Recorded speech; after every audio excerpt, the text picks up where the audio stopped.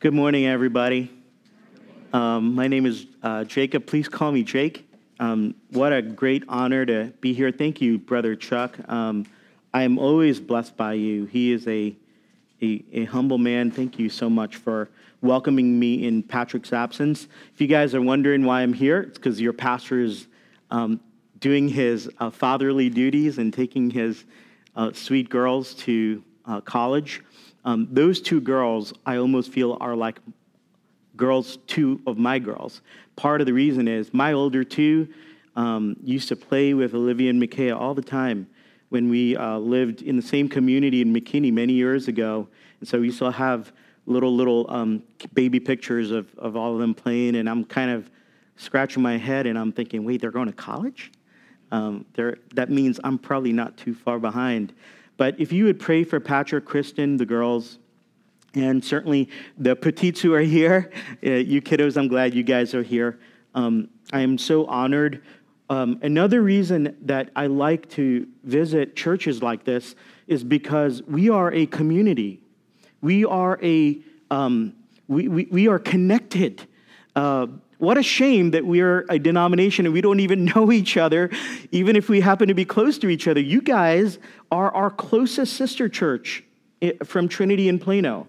And I am a strong believer that we need to get to know each other better. Mission trips, other things, we should partner with each other for the sake of the gospel in this area in North Texas as it's booming, right? God has work for us to do in this city, in this place. So that's another reason I want you to pray for us. I send greetings from Trinity. There are so many people there who love this church, Patrick, many of our dear friends who we've known for many years. So we send our love. And I am going to read Psalm 63 as our scripture. It's from the Old Testament, and I'll explain a few more things right after we read God's word. This is Psalm 63, and I'm going to read from the ESV, which is probably your pew Bible, but all my, how should I say this? Sermon notes from times past are in an old Bible that happens to be not ESV, so I'm going to use that as well for this morning. So let me read God's word, Psalm 63. O God, you are my God. Earnestly I seek you. My soul thirsts for you. My flesh faints for you, as in a dry and weary land where there is no water. So I have looked upon you in the sanctuary, beholding your power and glory. Because your steadfast love is better than life, my lips will praise you. So I will bless you as long as I live. In your name I will lift up my hands. My soul will be satisfied as with marrow and rich food, and my mouth will praise you with joyful lips. When I remember you upon my bed and meditate on you in the watches of the night, for you have been my help, and in the shadow of your wings I will sing for joy. Verse 8, my soul clings to you, your right hand upholds me. But those who seek to destroy my life shall go down into the depths of the earth. They shall be given over to the power of the sword. They shall be a portion for jackals. But the king shall rejoice in God. All who swear by him shall exult, for the mouths of liars will be stopped. This is God's word. Would you pray with me for a moment? Lord, I thank you so much for bringing us together this morning in this place. It is not an accident ever. You are sovereign over the universe and every cell and atom. And Lord, we know that we don't just show up of our own volition, but you have put us and brought us here. Lord, may your voice be heard. I pray for my own heart and everyone in this room that you would give us eyes to see Jesus. And it is in his name we pray. Amen. I did forget to mention one thing. I am alone today. I have a family. I have a wife named Jaya and 5 kiddos. And I tried twisting their arm. The problem is they don't want to hear me preach. They actually have to serve at Trinity today, doing different duties that they couldn't get out of. Otherwise, they would have been here, but they send their love. And when we're on vacation sometime, we'll come so we can just all be together and relax together with you. So let me jump right in. And give you a little bit of testimonial, as I like to do when I'm visiting churches, so you can kind of get to know us better too. So I grew up in a Christian home. My dad was an elder in a church plant in New Jersey. And so I'm the son of not a pastor, but an elder. And every week, our church was what you would call maybe a little bit more liturgical or high church, not super high church, but in a sense, we had readings that we would do like you guys do, confessions and creeds and things like that. But we used to read Psalm 63 every Sunday. Do you know what happens when you hear the same thing every Sunday? You start banging your head.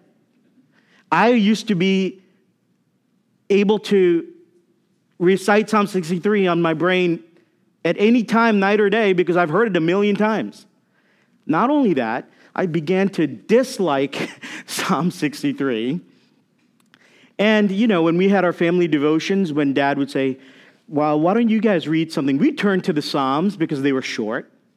And so we were really familiar with the Psalms. But like all things, when you become so familiar with something, you begin to lose the real taste of it and interest in it. So that's my background. I really did not want to hear Psalm 63 ever again, in a sense. But do you know what God did? Over the next 40 years, I'm dating myself, but over the next 40 years, I began to fall in love with the Psalms again, and especially Psalm 63. How weird is that? I disliked it, and God made me fall in love with it. And if you pinned me down, I would say it is probably my favorite Psalm, even more than Psalm 23. It's pretty hard to, get past Psalm 23 or Psalm 100 or Psalm 150. But it really is my favorite Psalm, and I wanted to share it with you. Psalm 63 has two parts, and I'm going to give you those two parts just so you have a little bit of an outline. By the way, I did not really bring my sermon notes because I know if I shared from my notes, we would be here way too long. So I'm really just going to give you what the Lord kind of impresses on me to say so we can kind of stay short. And I am encouraging you to look at Psalm 63 again on your own. Will you at least try to do that maybe today over dinner or before you go to bed? Just read it again one more time and say, Lord, is there something I missed that I really need to think about again? One line, a sentence, maybe the whole thing as a whole. Psalm 63, two parts. I'm going to break it up into two parts. The first part is about David fainting for God, and I'll explain that. The second part is about David feasting on God. So, fainting for God and feasting on God. Two parts of David's relationship with God. Right at the beginning, let me say, the theme or the subject of Psalm 63 in my heart, because I've wrestled with this psalm, is worship. The subject is worship and the focus is God. So maybe right at the outset, can I ask a question? I love to ask questions. When I was younger, my friends used to be annoyed because I used to ask too many questions instead of giving answers. So let me ask you a question. What do you truly and honestly worship? Now, I'm sure everyone in this room would say we worship the Lord. We worship Jesus. We worship Christ. But it is deeper than that. It is a harder question to answer than that when you recognize that your mind usually goes to the things that you love the most. What will you talk about on the way home today in the car? Where does your mind naturally wander to when you don't have to think about anything else or God or church? Very likely, those are the things that you love the most. Can you fill in the blank? I absolutely love. What are those things for you? Is it art? Is it food? Is it family? Is it Frisco? I don't know. Fainting and feasting. So, if you look at your Bibles, which I always encourage you, bring your own copy of your Bible or look on very carefully at the text as we're preaching so you can see exactly where we're at. There is a heading for this psalm, and it says, a Psalm of David, so we know who the author is. And then it says, when he was in the desert of Judah. So that's the context of Psalm 63. And this took me many, many years to appreciate. So in my estimation and study, I think David has been in the desert of Judah. So in other words, the Judean wilderness. It is not the city. It is arid, dry, empty, uncomfortable. He's been in the Judean desert at least 3 times. One, very likely when he was a shepherd boy. Do you remember that David was a shepherd? So very likely he went off with the sheep, his father's sheep, and they wandered to the countryside and the hillsides and the deserts of the Judean wilderness to feed his sheep. So that's probably the first time he's been there. Second time, he actually fled to the wilderness of Judea to run from King Saul. King Saul was jealous of David, a young, good-looking, upstart leader guy that he didn't want to be in control, didn't want him to be the leader of God's people. He was jealous of him. He tried to kill him. So David actually, if you study 2 Samuel or 1 Samuel, you'll be able to see David run to the wilderness. I would suggest that David is running from someone as the context of Psalm 63, context of 63, but it is not that time. And we get a clue. If you look in your Bibles, in verse 11, it says, "But the king will rejoice in God." And so that's kind of saying David is king here already. It is not Saul who's king, it's David who's king. He's talking about himself in the third person. The king will rejoice in God. So he's not running from Saul the king. He is now king later in his life, but he is running from someone into the wilderness. And who is that? His own son, Absalom. You ever heard that name? 2 Samuel 15 to 18 will give you the story of Absalom. Now, I love to set stories in context because this is how I explain the Bible to my kids. This is probably like the kid he loves. He's good looking, he's strong, he's handsome, he's one of his, first boys, and he's going to have the throne someday. He's going to carry on my legacy, and he probably has adored Absalom, but now he's running from Absalom because Absalom has started a rebellion with Israelite men, and the hearts of the Israelite men are being stolen. That's what the scripture says. Absalom has stolen the hearts of Israelite men so that they're beginning to follow him, and Absalom, in his greed, wants to destroy his father and take over the kingdom. Can you believe this? The kid he has been grooming to be the king of Israel one day, his star child, in a sense, he is chasing after him to kill him so he can take over the throne. And David is in the wilderness of Judah. Picture this, me, kids too, listen. He's away from the palace. He's away from God's people. He's fleeing into the Judean wilderness. In fact, if I could read for you a couple of verses from 2 Samuel, here's what it says specifically. When David said to all his officials who were with him in Jerusalem, "Come, we must flee, or none of us will escape from Absalom. We must leave immediately, or he will move quickly to overtake us and bring ruin upon us and put the city to the sword." This is 2 Samuel 15. Verse 23, "The whole countryside wept aloud as all the people passed by. The king also crossed the Kidron Valley, and all the people moved on toward the desert." That's the context. He's away from the palace, away from comfort. He is in a dry and arid land, and he is living in tents or maybe out in the open with his men who are trying to protect him from Absalom's rebellion army. And one morning, we don't know exactly when it is, but one morning he wakes up and he says this. You with me so far? In the desert, running from his son, heartbroken, "Oh God, you are my God. Earnestly I seek you. My soul thirsts for you. My body longs for you in a dry and weary land where there is no water." Out in the open with fear. Probably, have you ever heard people sleeping with one eye open? That's exactly what's going on here. He can't sleep because he may be overtaken. The army may be overtaken. He's running away. And he says, no matter what happens, I know who God is. This is not someone who doesn't know God. This is someone who knows God, who knows God's faithfulness and love to him. This is someone who is really saying, I am reaffirming what I believe about my God. And today, in the desert, oh God, you are my God. And when it says, earnestly I seek you, many translations say it this way, early I will seek you. Do you remember when Jesus used to get up in the morning early to pray? This is King David, his, ancient father, saying earnestly, early I get up. You know why? You're first in my life. Hey, what do you do first thing in the morning? Don't answer.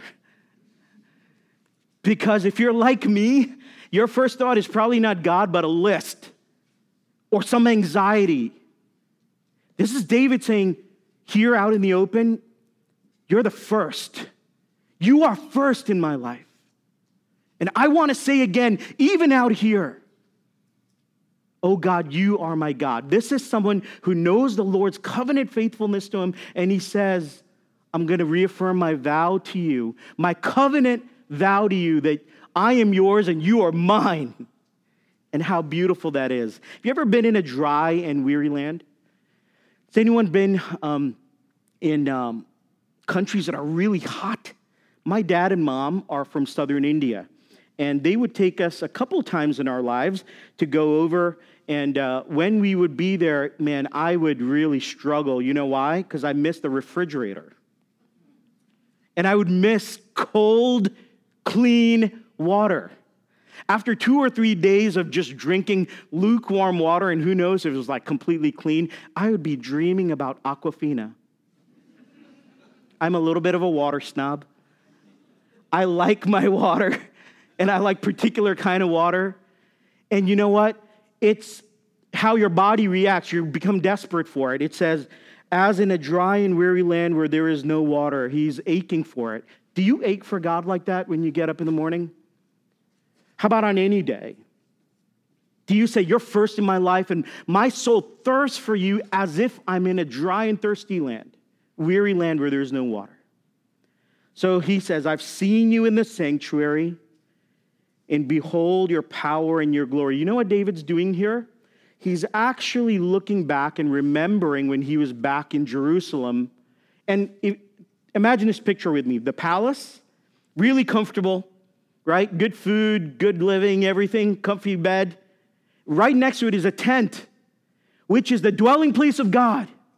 And that is what David calls the sanctuary, where God himself is, where the Ark of the Covenant is, where the presence of God is, right near the palace. And David, very likely, many commentators say, used to get up in the morning and go into the tent. And used to just sit before God. In fact, there are passages that says he would sit there and pray and behold the power and the glory of God.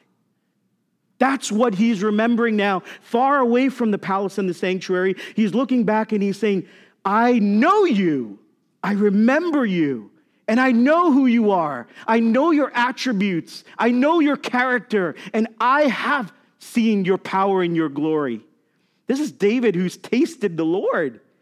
And he says, but now I'm away from all of that, but I know you're my God. What an amazing, beautiful thing. And then we come to verse 3. Can I just tell you, pastors really shouldn't say this, but I have a favorite verse in this chapter. All the verses of Scripture are precious, but this is my absolute favorite verse in this chapter. And I'm just saying that to you because part of this is a testimony.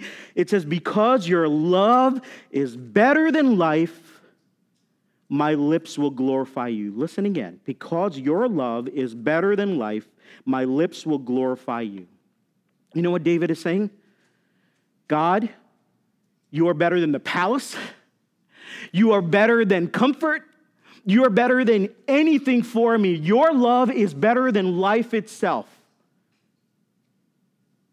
Do you know in the olden days, friends, when missionaries used to go, this is years ago, used to go to places like Africa and tough countries, I read stories where they would pack their stuff to go in long wooden boxes because they likely knew that that's how they would return.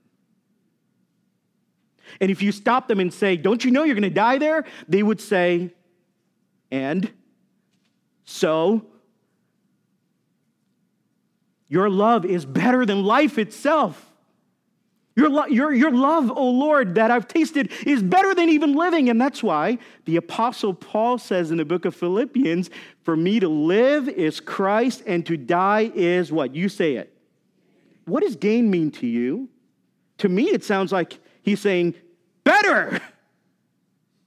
For me to live is Christ, but to die is better. Your love, O Lord, is better than life. Remember I asked you, hey, how would you complete the line? I love this. Man, we live in a crazy world where people say, I love Nathan's hot dog. Or I love a Big Mac. You throw that word love around, right? Like it's cheap. Do you have any idea how much money Americans spend on chocolate? Can you take a guess? In 2015, I checked this. It was over 18.27 billion. I lived in the Northeast, and one of my favorite things in the Northeast was the colors of the leaves in the fall. I used to love the smell of the leaves and the leaves turning color. And when I moved to Texas, I was missing that. Because it tends to kind of go brown during the winter here, right? And I was missing it. I used to say to myself, man, I love the fall season in the Northeast. You might love art. You might love food. You might love your spouse, your children, maybe more than God himself. But David says, because your love is better than life, my lips will glorify you. I'll praise you as long as I live, and in your name I lift up my hands. You know what he's saying? I'm away from the sanctuary, but I'm going to praise you out in the desert, in the tent, in the situation that I'm in. I'm going to praise you because you're my God. You're everything to me. You're better than even living. Verse 5 through 8 is that feasting part. So he was fainting for God because he's away from God, but now he's feasting on God as he recollects all that God is to him. Look, young people and old people, there are times when your life's not going to be good, worldly wise. It's not going to be comfortable. You're going to have illnesses. You're going to lose your job. You may have some family issues. But God never changes. His love for you is no less today than it was yesterday or 1,000,000 years ago when he already knew you. David remembers, and he holds on to that. That is his confidence. That's his anchor. And as he thinks on God and who God is for him, he begins to feast on him in the desert. That's what we need to do. Hey, maybe you need to keep a journal. Maybe you need to look back and say, God has been good. He's not going to drop me now. He's not going to forget me now. This is God who we're talking about, the God of Abraham, Isaac, and Jacob. The God who has brought me this far is going to see me to the end. Praise be to him. Verse 5, my second favorite verse. My soul will be satisfied with the richest of foods. With singing lips, my mouth will praise you. Even with my parched lips out here in the desert without good cold water, my lips are going to praise you, Lord, because you deserve it. If I have 1,000 years, it wouldn't be enough. My soul will be satisfied. Now, there's a good word. Satisfied. Are you satisfied? I have family members and friends who go from one thing to another thing to another thing to another thing because they're never satisfied. After a year, the novelty wears off. I need a new car. Need a new house. Some people, I need a new spouse. I need a new relationship. But when you find God, the living God, guess what?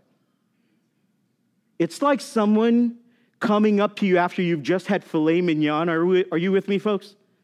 Dallas is a very foodie country, a city, just like New York is where I'm from. If someone gave you an awesome meal and 5 minutes later came and gave you another meal, what would you say? Enough. I'm done. I am satisfied. I'm full. I don't need another meal. I don't need another morsel. I am completely satisfied. That is what David's saying. As with the richest of foods, I actually think he's thinking about when he was in the palace and they would burn offerings on the altar in the tent where God was. They would put the fat of the animals and cook it. And David from the palace could probably catch a whiff of that smell and he would know, oh, that is rich food being offered to God. Better than that. My soul will be satisfied as with the richest of foods. For the sake of time, let me move on. On my bed, I remember you. What bed? Out in the desert, sleeping on the ground, on the sand. I think of you through the watches of the night.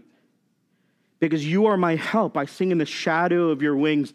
Hey, another amazing little word picture. Probably he's out in the desert and has seen something like a partridge. And all these people are coming in, this army of people, and the partridge is gathering her young and kind of like hovering over them and kind of keeping them warm from all these people who are like floating in.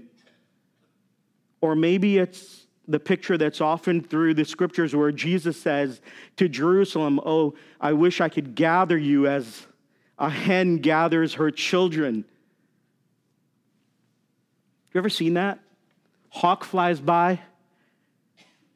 The hen quickly scurries to gather her children and sits over them, puts her feathers over them and spreads her wings over them. And David says, that's what you are to me. Because you are my help, I sing in the shadow of your wings. My soul clings, your right hand upholds me. You know what the right hand of God is? It's the arm of victory. The right hand of God cannot be stopped. The right hand of God is powerful. The right hand of God is going to accomplish everything that God wants you. You cannot stop him.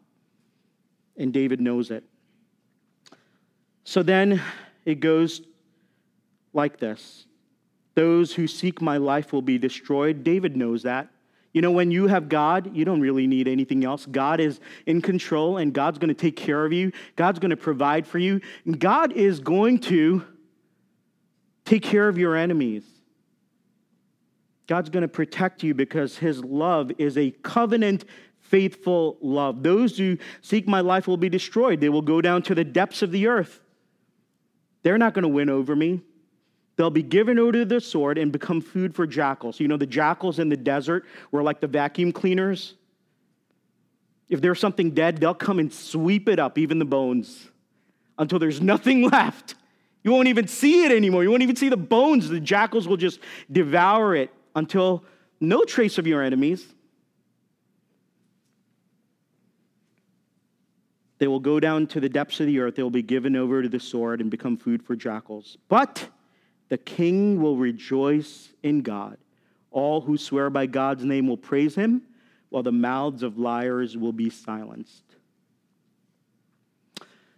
I don't want to go over time, but I'm going to share with you how the story ends. You with me? Remember Absalom? Please, you got to read the Old Testament stories. It'll bring you to tears.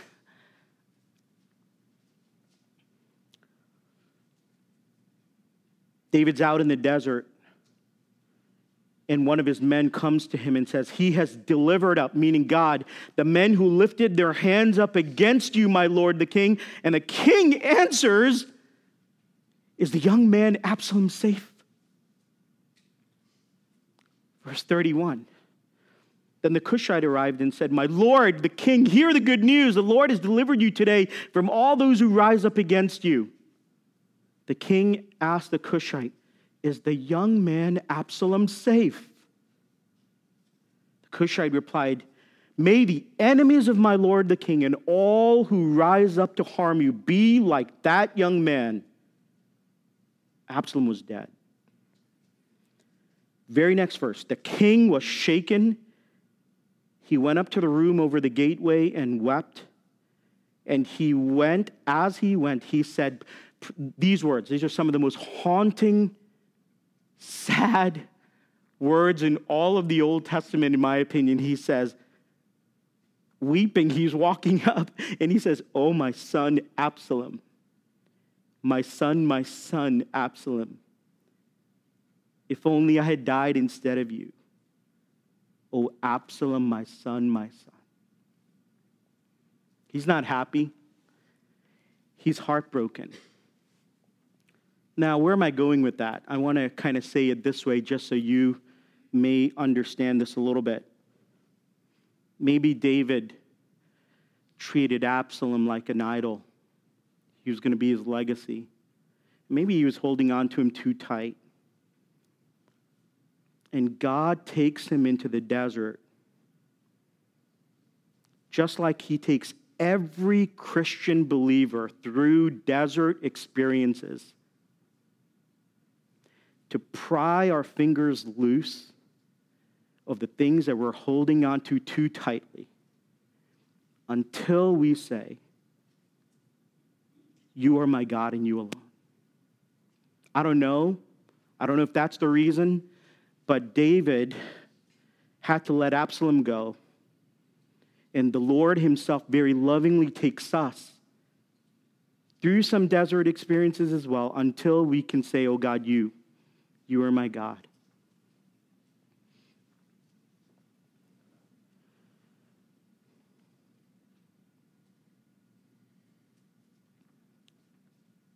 Many thousands of years ago, there was another father who also lost his son, but he actually didn't lose him. It was no accident. He put him to death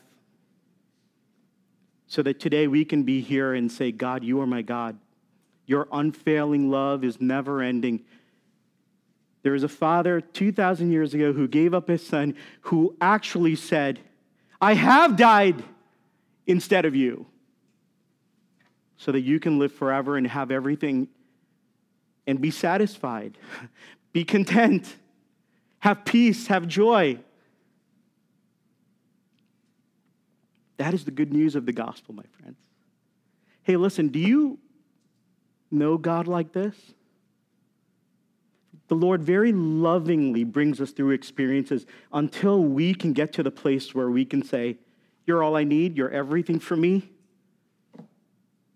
That's enough. I'm still learning. I've got 5 children, and sometimes I get too preoccupied with them until I realize, as David did, that God was telling him, "I am better than 10 sons."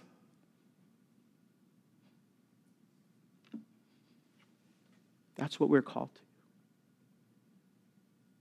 We come to this table because the Lord himself died in our place so that we can have that kind of satisfaction. So let's pray. Father, I do thank you for this word. I ask, Lord, that you may let it sink deep. I pray, Lord, that you will move us to see who you are. Lord, that we might, under any circumstance, be willing to say, "You are my God. Early I will seek you. My soul thirsts for you. My flesh longs for you as in a dry and thirsty land where there is no water." We love you, King Jesus, and it's in your name we pray. Amen.